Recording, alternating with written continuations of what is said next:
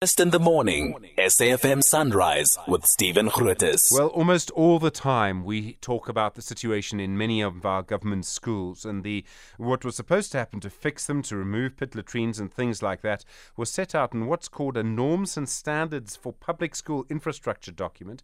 It was signed into law 10 years ago. The person who was the Department of Basic Education, the minister at the time, was Angie Motshekga, still is, of course, the minister. How much progress has been made? Noncedo, Madubedube is the General Secretary at Equal Education. Noncedo, good morning. Thanks for your time. Morning. Thank you very much for having us.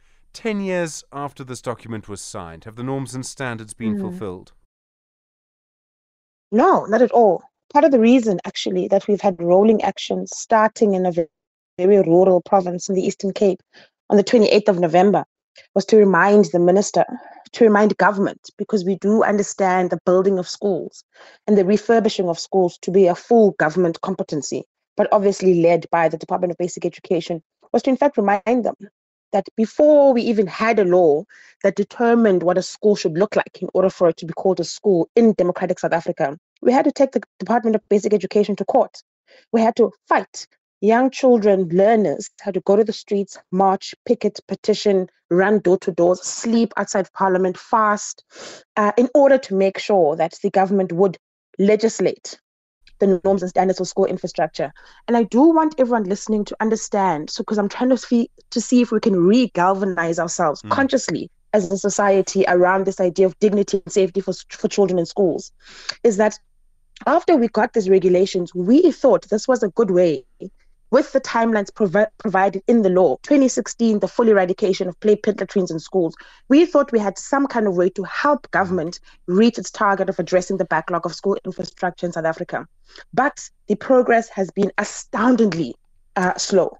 Even with pointed interventions like the SAFE initiative, which Cyril had started with the country in the early 2000s, but none of those initiatives have been pointed enough to fully eradicate play pit latrines, to address the issue of water security, electrification, water security inside schools. And we still have, the average school in any rural or township space has at least 60 learners on average inside of it. The overcrowding crisis is enormous. And so when government... I'm sorry to interrupt you. Has there been any explanation for why the government first said these are going to be the norms and standards and then failed to meet that? I mean, has there been any explanation that you would accept as to why this hasn't happened? I realize it's expensive. I realize it's difficult. And I think we must accept that. But has there been any explanation? Well, the one thing that I keep trying to reaffirm the ordinary South African and with our members is that the idea that it's expensive and difficult to maneuver just is insufficient after 10 years. Because the department in the last financial year, the Auditor General came back and told the country that 2.4 billion rand of the money from the Department of Basic Education had been fruitlessly and wastefully spent. Okay? So the Department of Basic Education is a microcosm of the rest of how government works in South Africa. That's the first thing that we must put right out there, okay? The second thing is around implementing agents and contractors are usually the go-to issue for the departments of education, both national and provincial. So you'll address your department officials and they'll tell you, we're trying, some things can't move as fast as we'd like because of these implementing agents unable to meet their deadlines. But in that kind of framework, no implementing agent has ever been blacklisted by the Department of Education. Why? Sure. The second thing is that people go, contractors, community members sometimes stop progress on these projects.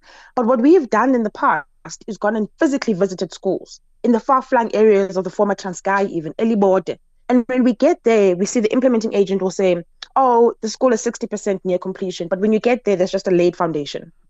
The steering committee that should be leading, making sure that that school is being built, that should include members of the community, is not fully functional, and therefore there is no oversight and accountability.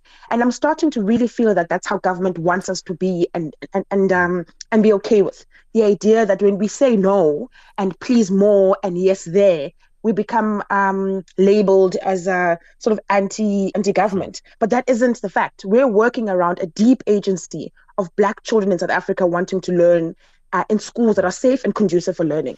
81% of learners in the fourth grade not being able to read for meaning will not improve if the basic physical infrastructure in those schools is not improved immediately. Noncedo, thank you very much indeed. Noncedo Madubedube is the General Secretary at Equal Education. So much still to look at there.